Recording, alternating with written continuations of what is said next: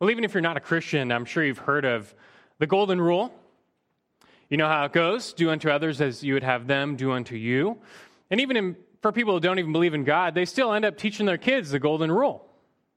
The saying, however, still came from Christ in the Sermon on the Mount, Matthew 7:12. "In everything, therefore, treat people in the same way you would want them to treat you, for this is the law and the prophets." What's interesting is that in the verse right before that, Christ said this, Matthew 7:11. He said, "If you then, being evil, know how to give good gifts to your children, how much more will your Father who is in heaven give what is good to those who ask him?" We fail to realize that before the golden rule, Jesus calls out the inherently evil hearts of men.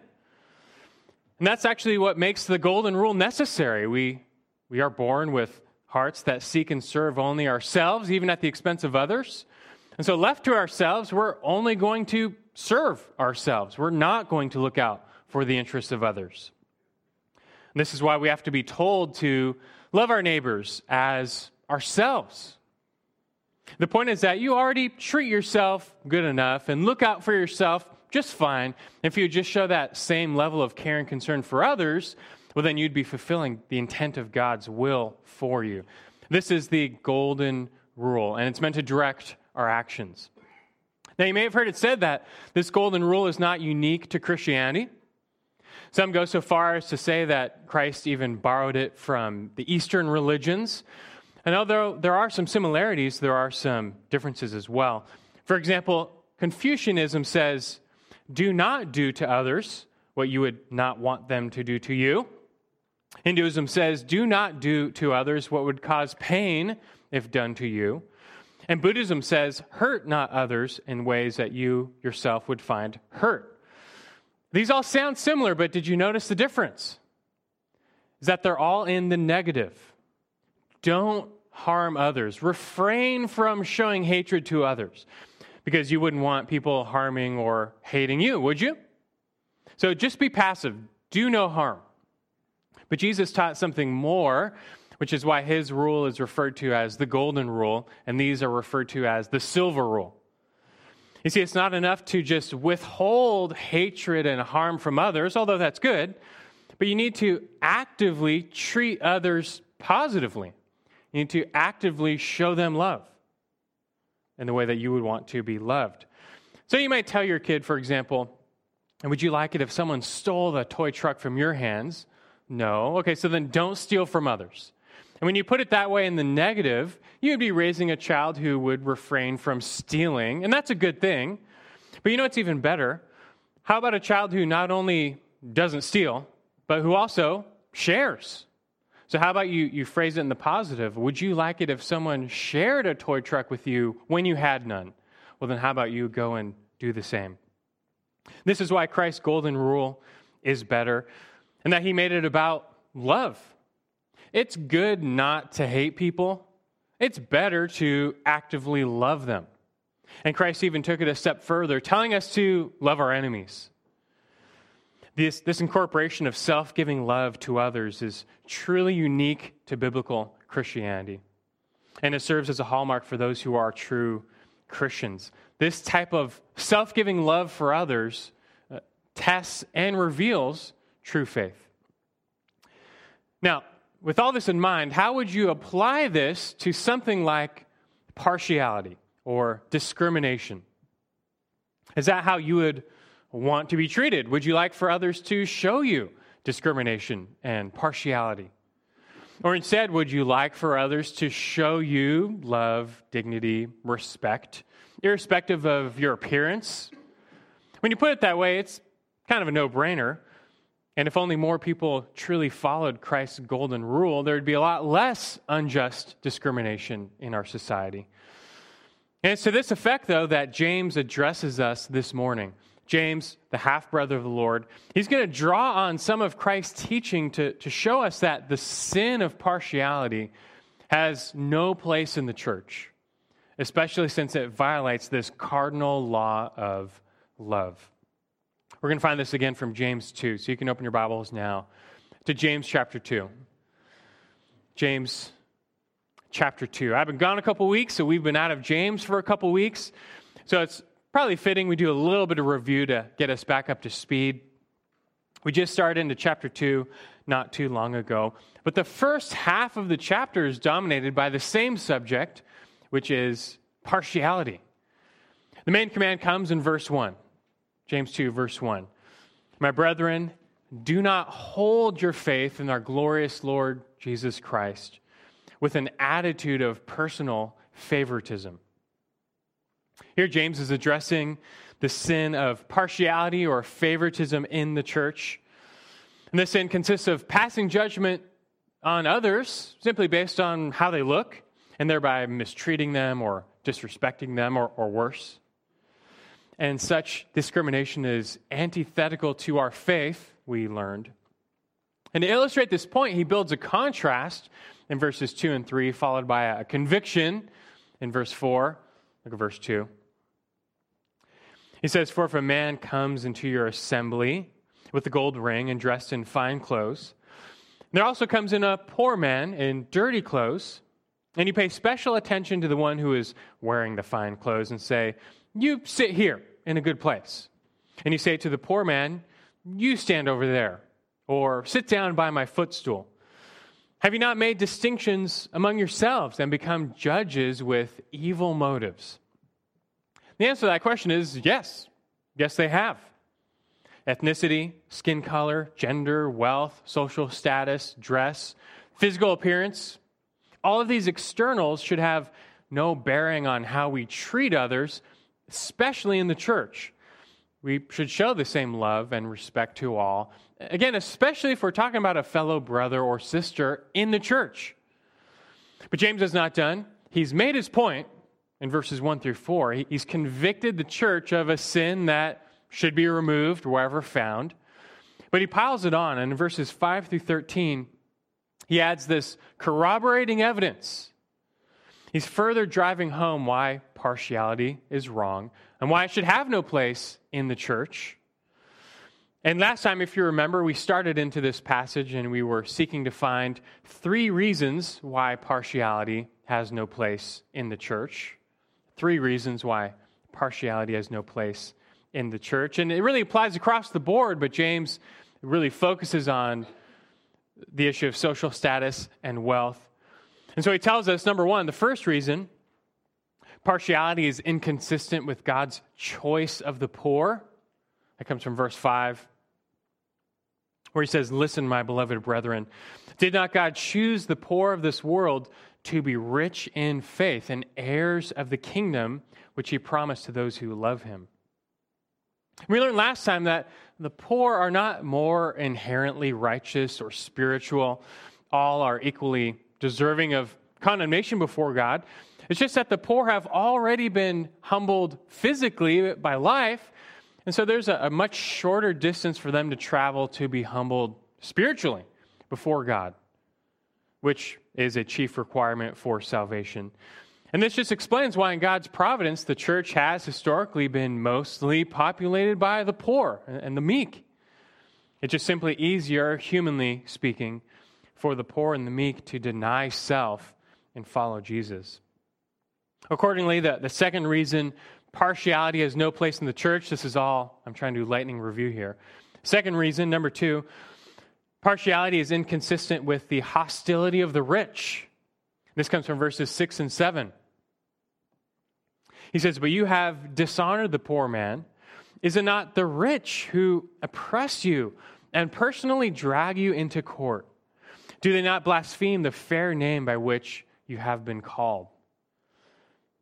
We give the gospel to the rich and to the poor, and both the rich and the poor can be saved. But historically, on the flip side of this equation, it's just historically been the case that the rich and the powerful have been the ones who have oppressed the church and persecuted the faithful. Of course, with exception, but James is just making a simple common sense point because of these realities. Why would you show favor to the rich over the poor? I mean, the poor person is more likely to be your brother, and the rich person is more likely to oppress you. So it just makes no sense. Now, James is not advocating some sort of reverse discrimination against the rich. It's not wrong to be rich or sinful in and of itself. He's just saying, though, that we should not mistreat or malign or disrespect the poor in favor of the rich. That was a real problem back then as it is today. Okay, so that's enough for review. That's where we've been the past couple of times when I was here. And we come today to the third and final reason James gives why partiality has no place in the church. And this third reason is a big one. It really wraps up the whole discussion. He finishes it here. He drives it home. And this third reason is large enough. That's why we saved it for its own sermon. And so this is going to be technically reason number 3. Partiality is inconsistent with the royal law of love. The third reason, partiality is inconsistent with the royal law of love. This comes now from verses 8 through 13, which is our text for today. And it really provides the most important reason why this type of evil discrimination should not be found in the church. Simply that it violates the law of God. It violates the love command, which, as you know, Christ taught summarizes or encapsulates all of God's laws for us in regard to one another. So it's actually more serious than you think.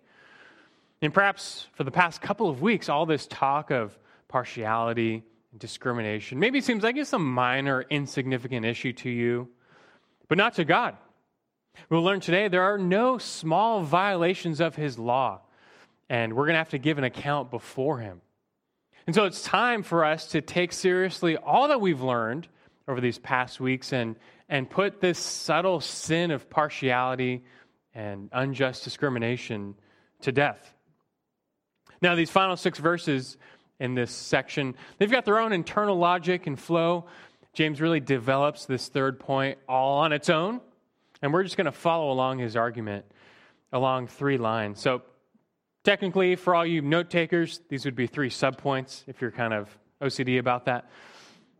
But let's just follow along these 3 arguments as to why partiality is inconsistent with the royal law of love. First, he's going to argue partiality is a real sin.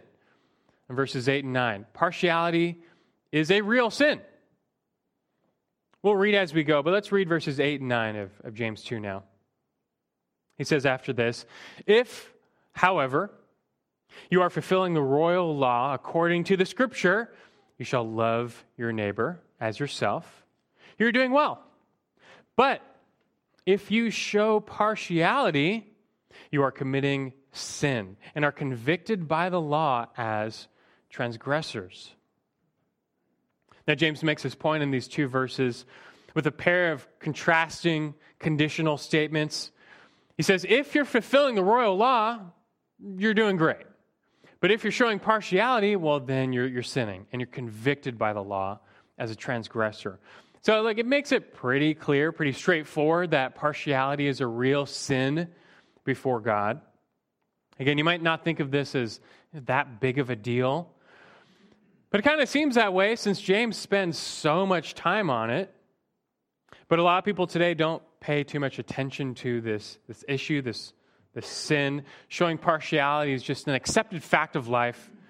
It's one of those vices that is downplayed because everyone does it. Everyone seems to show some form of discrimination against others who aren't like them, and so it's not that big a deal, right? But that's not right. The problem is that we can be so preoccupied with the big issues or maybe the big sins in our life that we fail to notice the smaller ones. They fly under the radar. But it's these subtle sins that at times can be all the more damaging to our lives. You can imagine a scuba diver swimming off the coast of Australia. He's touring the Great Barrier Reef, and he's enjoying his dive, but then he sees a large, shadowy object lurking in the distance. It soon becomes clear that it's a stalking great white shark. Your worst fear, right? If that were you, what would you do? Well, this guy knows at the very least he cannot take his eyes off the shark. That's the last thing you want to do is take your eyes off. His only hope is just to remain calm, slowly swim back to his boat, and just keep his eyes glued on the shark the whole time. I mean, he's got a spear gun, so at least he can try and, defend himself a little bit. if he can just keep the shark in front of him, in his field of view.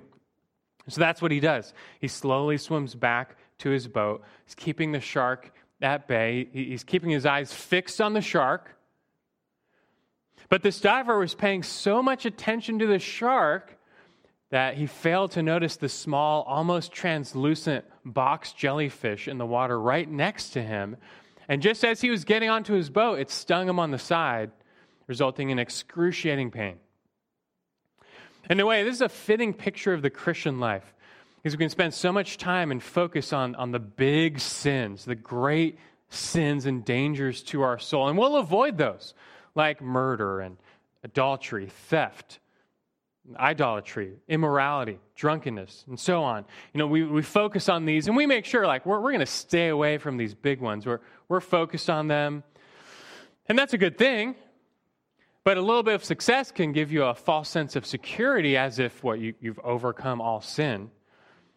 But has your guard been lowered to the more subtle sins?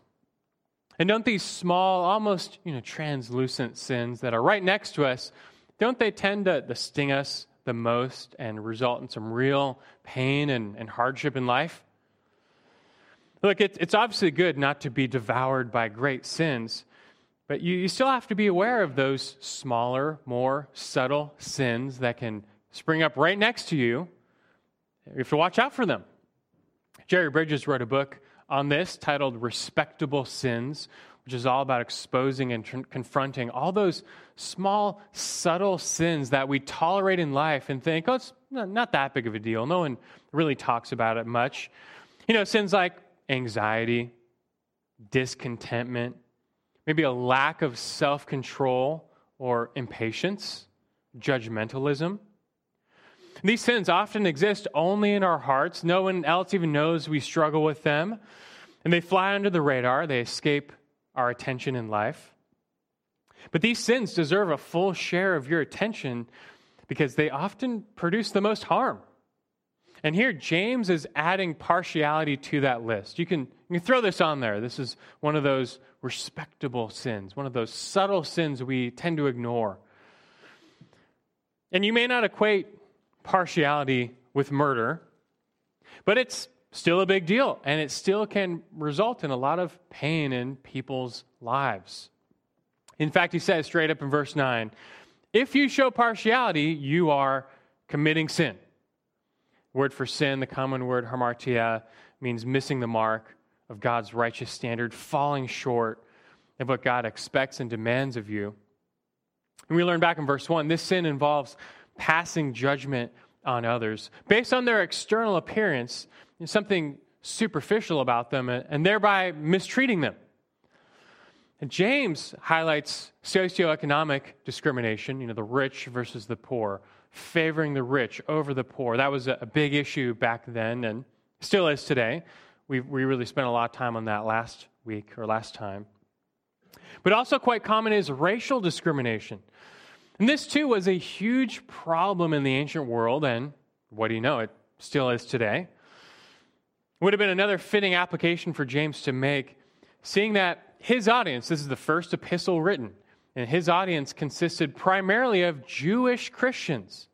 They were just starting to wrestle with the influx of Gentiles into the church. That was kind of a problem for them, because I imagine most of you are aware of how Jews viewed Gentiles in the first century. Pretty much less than dirt. They were extremely racist. God's law directed Israel to be set apart from the nations, but later rabbis changed and distorted and twisted that into just straight up outright racism against Gentiles. For instance, Jewish life was seen as more valuable than Gentile life. To murder a Jew carried the death penalty. To murder a Gentile did not. Also, there was no obligation to save a Gentile's life. If you saw a Gentile fall overboard into the sea, you didn't have to save him. Just let him go. One rabbi even declared, quote, the best of the Gentiles should be killed, end quote. Gentiles could be defrauded. If you found a lost item belonging to a Gentile, you could just keep it. And Gentiles were not worthy of hospitality. In fact, God would be displeased if a Jew showed a Gentile hospitality, the rabbis taught. All of this prejudice stemmed from this belief that non-Jews were not neighbors. They were outsiders, they were enemies. They weren't in the people of God, therefore they weren't worthy of any respect or dignity. But as you know, Christ himself directly confronted this wrong type of discrimination and prejudice that sprung up within Judaism. He said in Matthew 5:43 and 44, "You have heard that it was said, 'You shall love your neighbor and hate your enemy.'" The Bible doesn't say that, by the way. The rabbis added that last part. But he said, "But I say to you, love your enemies and pray for those who persecute you." Elsewhere, Jesus also confronted the racial partiality of the Jews in the parable of the Good Samaritan. Samaritans were, as you know, these half-breed Jews, and so they were hated and loathed by the pure Jews. But in this story, there's a man, he's beaten nearly to death. He's left for dead by the side of the road. And this supposedly righteous priest sees him, just passes by. A Levite, too, sees him, passes by. But it's the Samaritan who stops and sacrificially gives of himself to help the man. And Jesus taught this parable in response to a question. Someone asked him, "Who is my neighbor?" And the answer he gave in the parable basically is anyone who's in need. And so you put it all together, you have these Jews. And in the first century, many of them came to Christ. They came to believe in Jesus as the Messiah. So now they're Jewish Christians. Christ is their master, and their master now is calling them to love their enemies and even to partner with Gentiles in this new thing called the church. But for these Jews who were raised their whole lives in a culture that trained them to hate Gentiles, you can imagine it was hard for a lot of them. This was a real struggle. They had lots of baggage. I mean, how could they accept these goyim, the filthy dogs, the Gentiles? Naturally, they could not do it. But supernaturally, by the renewing power of Christ through the indwelling Spirit, they could. Because the Spirit of God convicts us in our new hearts that there is, in the church, neither Jew nor Greek, neither slave nor free, neither male or female, for you're all one in Christ Jesus. Galatians 3:28. This is the supernatural unity of Christ's church that bears witness to his name, and this unity must be preserved. That's really under all of what James is getting at here. So now it'd be a good time. It would be right for you to search your heart. Is there some people group that perhaps you don't like? Maybe you were raised in a home or a culture that encouraged discrimination against a certain race, a certain gender, a certain social class like the rich or the poor. And so when someone like that walks into even our local church, perhaps a part of your heart prejudges them and turns away from them because they're unlike you. But instead, you need to recognize this person is my neighbor. And my master calls me to love my neighbor as myself. And let that be your new knee-jerk response to all who enter. Back to James 2, and he says in verse 8 here, this thinking, it only aligns with the royal law, he says. This term royal law speaks of the supreme law. This is the law of the king. This law is what Jesus called the second greatest command, to love your neighbor as yourself. This law is actually found in the Old Testament, Leviticus 19:18. But Jesus taught that this command really captured the essence of all of God's commands for us in regard to one another. Just to love your neighbor as yourself. Love fulfills the law, the intent and the heart of God's law. Listen to Romans 13, 8 through 10. Paul taught the same thing. He says, owe nothing to anyone except to love one another. For he who loves his neighbor has fulfilled the law. For this, you shall not commit adultery, you shall not murder, you shall not steal, you shall not covet. And if there is any other commandment, it is summed up in this saying, you shall love your neighbor as yourself. Love does no wrong to a neighbor. Therefore, love is the fulfillment of the law. So just take that right there and apply that to discrimination in the church. Remember, James used the example of a poor man entering the church dressed in rags, and he is disrespected and maligned and said, get out of the way, sit in the back. Is that doing no wrong to a neighbor? Is that how you would want, maybe you invited your literal neighbor to church? Is that how you would want them to be treated? Maybe you go on vacation, you visit another church. Is that how you would want to be treated and received into a local body? Or would you like to be welcomed and loved, irrespective of your appearance, as just a brother or sister in Christ? And so the point is now obvious. It's just up to us to do the same. Discrimination and partiality are the way of natural man, not just in America. Every culture in every age has been guilty of this unjust partiality because it's just inherent in the sinful and selfish hearts of man. But the redeemed and the renewed church is to be different. And so let's be different. Point number one, that this first argument, that partiality is a real sin. And so, of course, put it away from you. If you show such favoritism, he says, you're guilty before God. You've become a transgressor of the law. Now, you might notice he's got a lot to say about the law in this passage. And this leads to a second point, a second argument he develops. Number two, partiality makes you a lawbreaker. Partiality makes you a lawbreaker. This comes from verses 10 and 11. Look at verse 10. He said, for whoever keeps the whole law and yet stumbles in one point, he has become guilty of all. And James is continuing to support his main point here, and that is that partiality is a serious problem in the church. He does so by adding that, look, it's a real sin, and it makes you a lawbreaker. Like he said at the end of verse 9, you are convicted under the law as transgressors. And so this is more than a little deal. This is becoming more of a big deal to show partiality. How would you define a criminal? We think of criminals as those who are, guilty of a crime. They get arrested. They go to jail. But that's not you, right? You're not a criminal. And maybe, you might jaywalk every now and then or speed, but it's not like you're getting arrested and going to jail for those crimes. So you're not really a criminal. That's for, the bad people.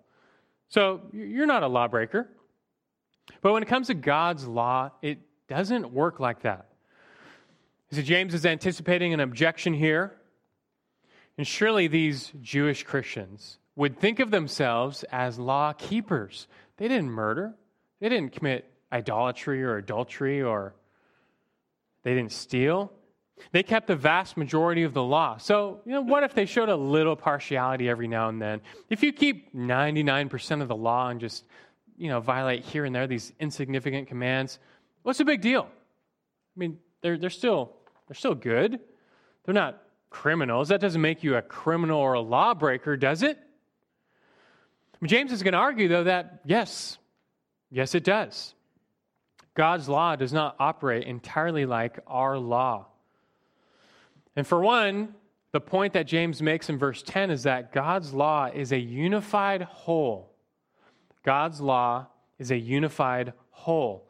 So even if you kept every single law in the book and you stumble in just one little point, you still incur the guilt of the whole thing. You are condemned as a lawbreaker. Now, of course, he's speaking hypothetically because it's not even possible to keep the whole law.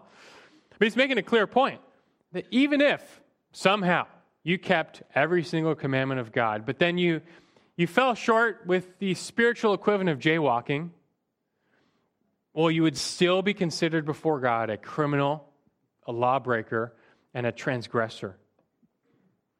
And incurring such guilt, you would still be under the penalty of eternal death.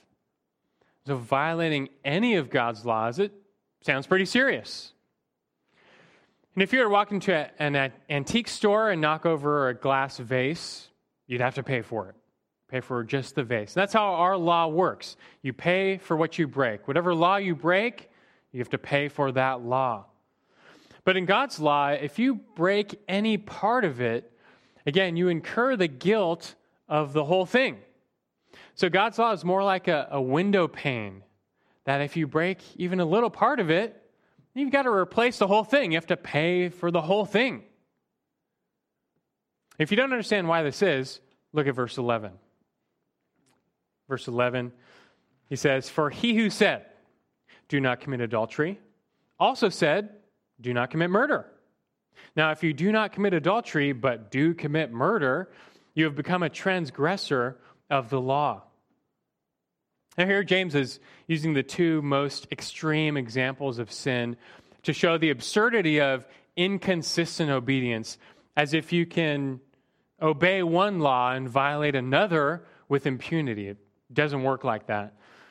But what's the key phrase in verse 11? Can you tell? It really boils down to this. He who said. He who said. You see, when it comes to God's law, the issue is not quite the law itself, but the lawgiver. So when you violate his laws, you're not so much violating individual laws, these separate commands. No, rather, you are violating the unified will of the lawgiver. You are defying the lawgiver. That's the real issue. And that's why it doesn't matter where you violate or how you violate or how much you violate.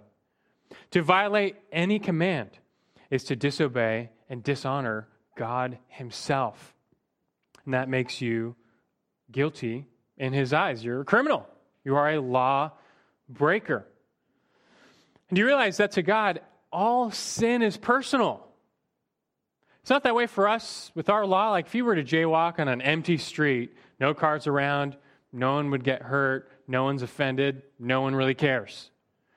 But before God, any sin or violation is personal because we are his personal creation made in his image, directed by his will. But when you go against that will in any place, it's a personal affront against him. All sin is rebellion, where we are, in effect, thumbing our nose against our Creator. And this is why no sin, or rather any sin, no matter how small, incurs an eternal debt and guilt before God, who himself is eternal in holiness and majesty. Most people don't like to hear this. They like to think of themselves as, pretty good people, not like they're murderers. But God's law just doesn't work that way. You violate any part of it, you're guilty. You'll be found guilty. You will be condemned guilty as a law breaker. Scripture teaches that all sin is deadly. Anthrax, strychnine, nerve gas, cyanide. I'm sure you've all heard of these deadly poisons, right? You can add to that batrachotoxin. I think that's how you pronounce it. That's the poison dart frog. That just one touch is enough to kill 24 people. There's ricin, that's a poison derived from seeds that can kill with a dose of just the size of a grain of sand. But the most potent and toxic element we know is polonium. Being radioactive, it can kill in a dose of just 7 trillionths of a gram. Now, what do these poisons all have in common? They'll all kill you. They may be of different potency. Some may be more potent than others, but they'll all kill you. So what does it really matter? And think of sin the exact same way. It's true. Some sins are more potent than others. They have greater fallout than others, but they'll all kill you. They all will incur guilt before God. And so we can bring it back to the main point now, which is the sin of partiality. And the point is that the sin of partiality may not be like polonium, the worst sin in the book. But it's still a transgression of God's law, and therefore it still incurs full guilt before him, being infinitely holy. And again, you may not think it's that big of a deal, because you keep so many other commands, right? But to transgress any of God's laws is to go too far. That's what transgression means, by the way, to go too far. Sometimes we speak of sin as missing the mark. We've fallen short. Other times we speak of sin as transgressing, meaning to go too far, to go outside of God's bounds. And so transgressing God's law, it's like stepping off a cliff. It doesn't matter if you take a giant leap or a tiny step, you've still fallen off a cliff. You've gone too far. And such is the sin of partiality. If this is you, well, you have transgressed the will of God. You've become a lawbreaker. And as such, point number 3, partiality will be judged. He concludes his argument by reminding us that partiality will be judged, verses 12 and 13. Look at verse 12. He says, "So speak and so act as those who are to be judged by the law of liberty." All who are guilty of the sin of partiality will be judged by God and held accountable by God. But not in the way you might think. It's going to take a little bit of clarification. This whole text, James has referenced the law quite a bit, right? He's using God's law to drive home his case that partiality has no place in the church. But you might be thinking this whole time, like, wait a second, I thought as Christians we're no longer under the law. We're under grace. So why does he keep talking about the law? What is our relation to the law? I'll give you the short version explanation. I just might give you the long version explanation next week. We'll see. But first and foremost, understand that our relation to God's law has changed. The law is no longer to us a curse. If you were to stand before God based on nothing but his law, you'd be cursed. Why is that? Well, Galatians 3:10 says, "For as many as are the works of the law are under a curse, for it is written, 'Cursed is everyone who does not abide by all things written in the book of the law to perform them.'" So do you perfectly keep all of God's laws all the time? No. None of us measure up to that standard of perfect righteousness. We all transgress, therefore we're all guilty, and we come under the curse of the law, which is punishment, eternal death, separation from God. And this is why also no one can be justified or made right with God through the law. You're a transgressor. You've already broken it. You have to keep it perfectly, and we can't do that. So no flesh will be justified by the law. And if that's all you got, if you just remain under the law, well, then you're cursed. You're under the curse, and you have no hope. But there is good news, he says afterward in Galatians 3:13, that Christ redeemed us from the curse of the law, having become a curse for us, as it is written, "Cursed is everyone who hangs on a tree." Jesus came and took the penalty of the law on our behalf on himself.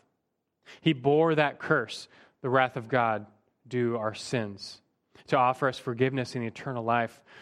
And so now, only by going to Jesus through faith, and faith alone, apart from the works of the law, can you be justified by God. And that's how we're made right with God. These gifts of forgiveness and eternal life, they come not by merit or works, but by grace, God's unmerited grace. And that's why Paul says in Romans 6:14 that it's true, we are no longer under law, we are under grace. If you understand that, though, there's still balance, because it does not mean now we're a lawless people. To say we're no longer under law but grace is true, but at the same time, we are not lawless. Because in another sense, we are still directed by God's laws. That law has changed, though, and now we refer to it as the law of Christ. The law of Christ. That's what James is talking about, which is what he calls the royal law, the law of liberty, or back in chapter 1, verse 25, the perfect law. We are no longer under the law of Moses. That's the Old Testament law corresponding to the Old Covenant. That law was fulfilled by Christ and replaced for God's people. And so we're no longer under the jurisdiction of that law with all of its rules and regulations. But we still have a law, though. God's will codified that directs our actions.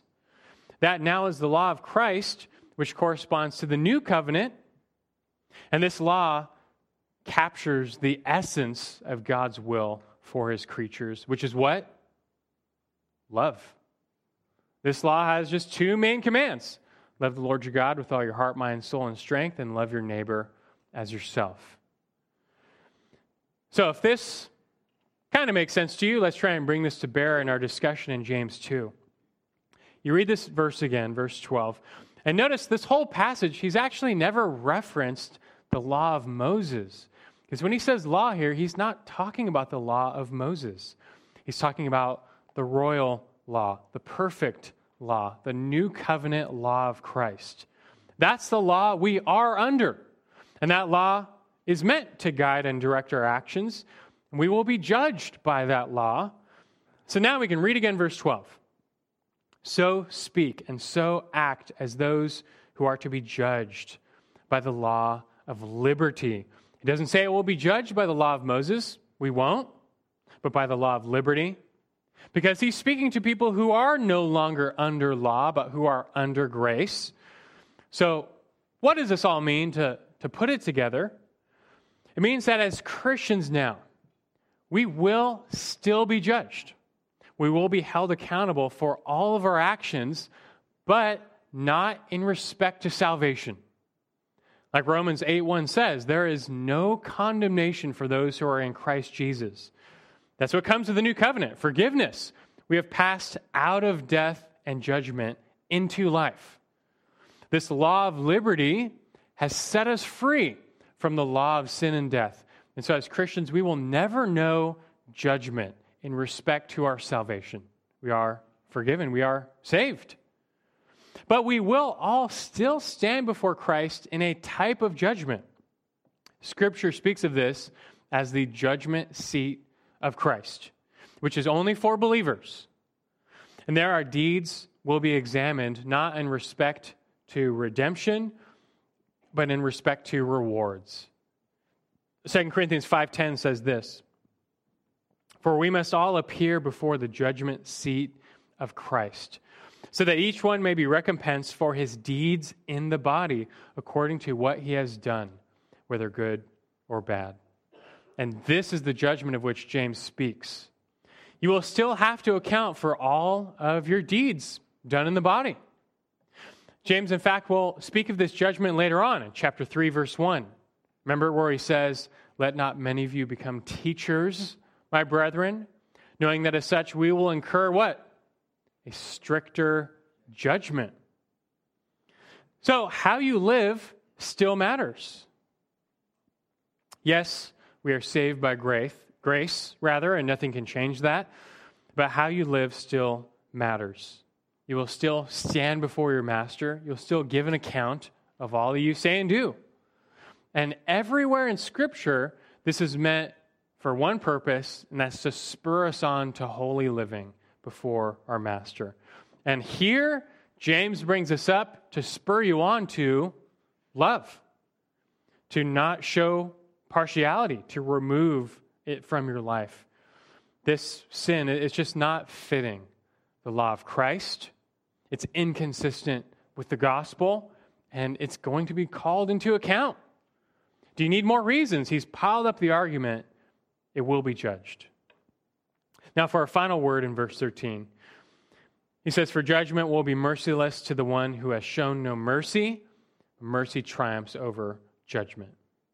James closes the subject of partiality with a very broad statement that evokes Christ again, like Matthew 5:7, "Blessed are the merciful, for they shall receive mercy." There are some so-called Christians who they don't measure up. They show partiality. They show discrimination. They have no love for others, and that's the character of their life. That's just who they are without repentance, without change. And what James is saying is that reveals an underlying heart that has never been made new or come under grace. Such a life where so much discrimination is shown, for example, reveals a heart that still lives in rebellion against God. So the person who shows no mercy to others will not receive mercy, meaning they're not under God's mercy, they're still under God's wrath. This is not to suggest we can earn mercy by showing mercy. That's not possible, just based on the definition of mercy. But the person who characteristically shows no mercy like this merely reveals that he has not yet truly received God's mercy. Because when you receive God's mercy, it changes you. It supernaturally changes you, where you cannot help but show mercy to others now. In salvation, you come to realize, now, who was I before God? I was no neighbor. I really was his enemy, a rebel, a criminal, a lawbreaker. But he still showed me love and mercy by sending Christ to die in my place. And so how can I not show even a small measure of love and mercy to others? And does this resonate with you? Receiving mercy compels us to show mercy, but the point is that if such mercy and love for others, if they're just characteristically missing from your life, well, then it likely shows you've never come to actually know God's saving grace and mercy.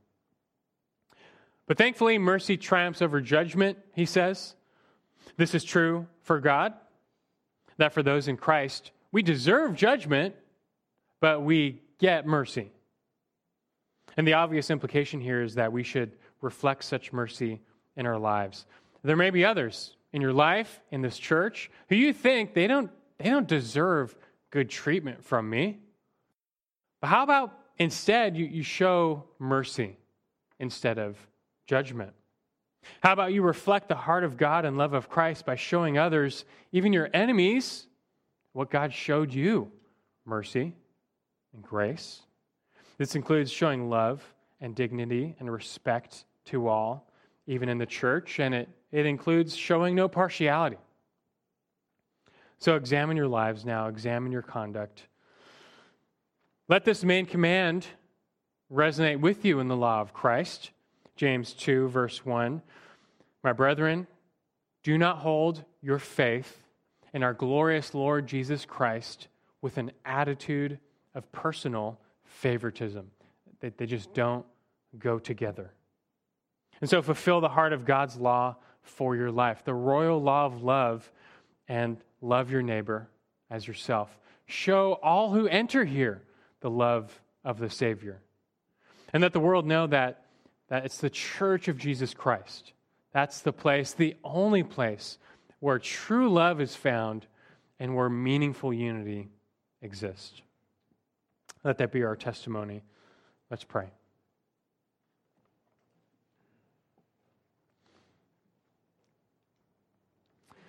Our gracious Heavenly Father, we thank you for being our gracious Heavenly Father, the Father of mercies. As we sang earlier this morning, your mercies are new every morning, and we thank you for that, Lord. We need your mercies every single morning. We are a fallen and sinful people. We have all transgressed, gone too far against your holy will, and incurred debt, guilt, judgment that we deserve. But you, Lord, that the Father of mercies, sent Christ, your only Son, to die on the cross, to pay for our sins, to bear the full weight of the curse of the law for us, that we could be forgiven. Lord, we remember your mercy this morning and how we have received so much, none of which we deserved. And we will celebrate that mercy eternally. Now, Lord, I pray this truth convicts us and transforms us by the Spirit continually to now do the same, that we are called to reflect your heart of mercy, which triumphs over judgment, and how we treat others. our flesh, our sin, our hearts, our conditioning compels us to show others discrimination, to treat people different because they look different, to be selfish, to look out for ourselves. But none of this has a place in your church, a body of people made new and being renewed into the image of Christ. And so renew us, Lord. Continue to transform us, to make us more like him who loved his enemies and even gave up his life for them. May this characterize us in this church and in all your churches, that the world would truly know that the supernatural love and unity, it only comes from you. And so may it be found here as well. In Christ's name we pray. Amen.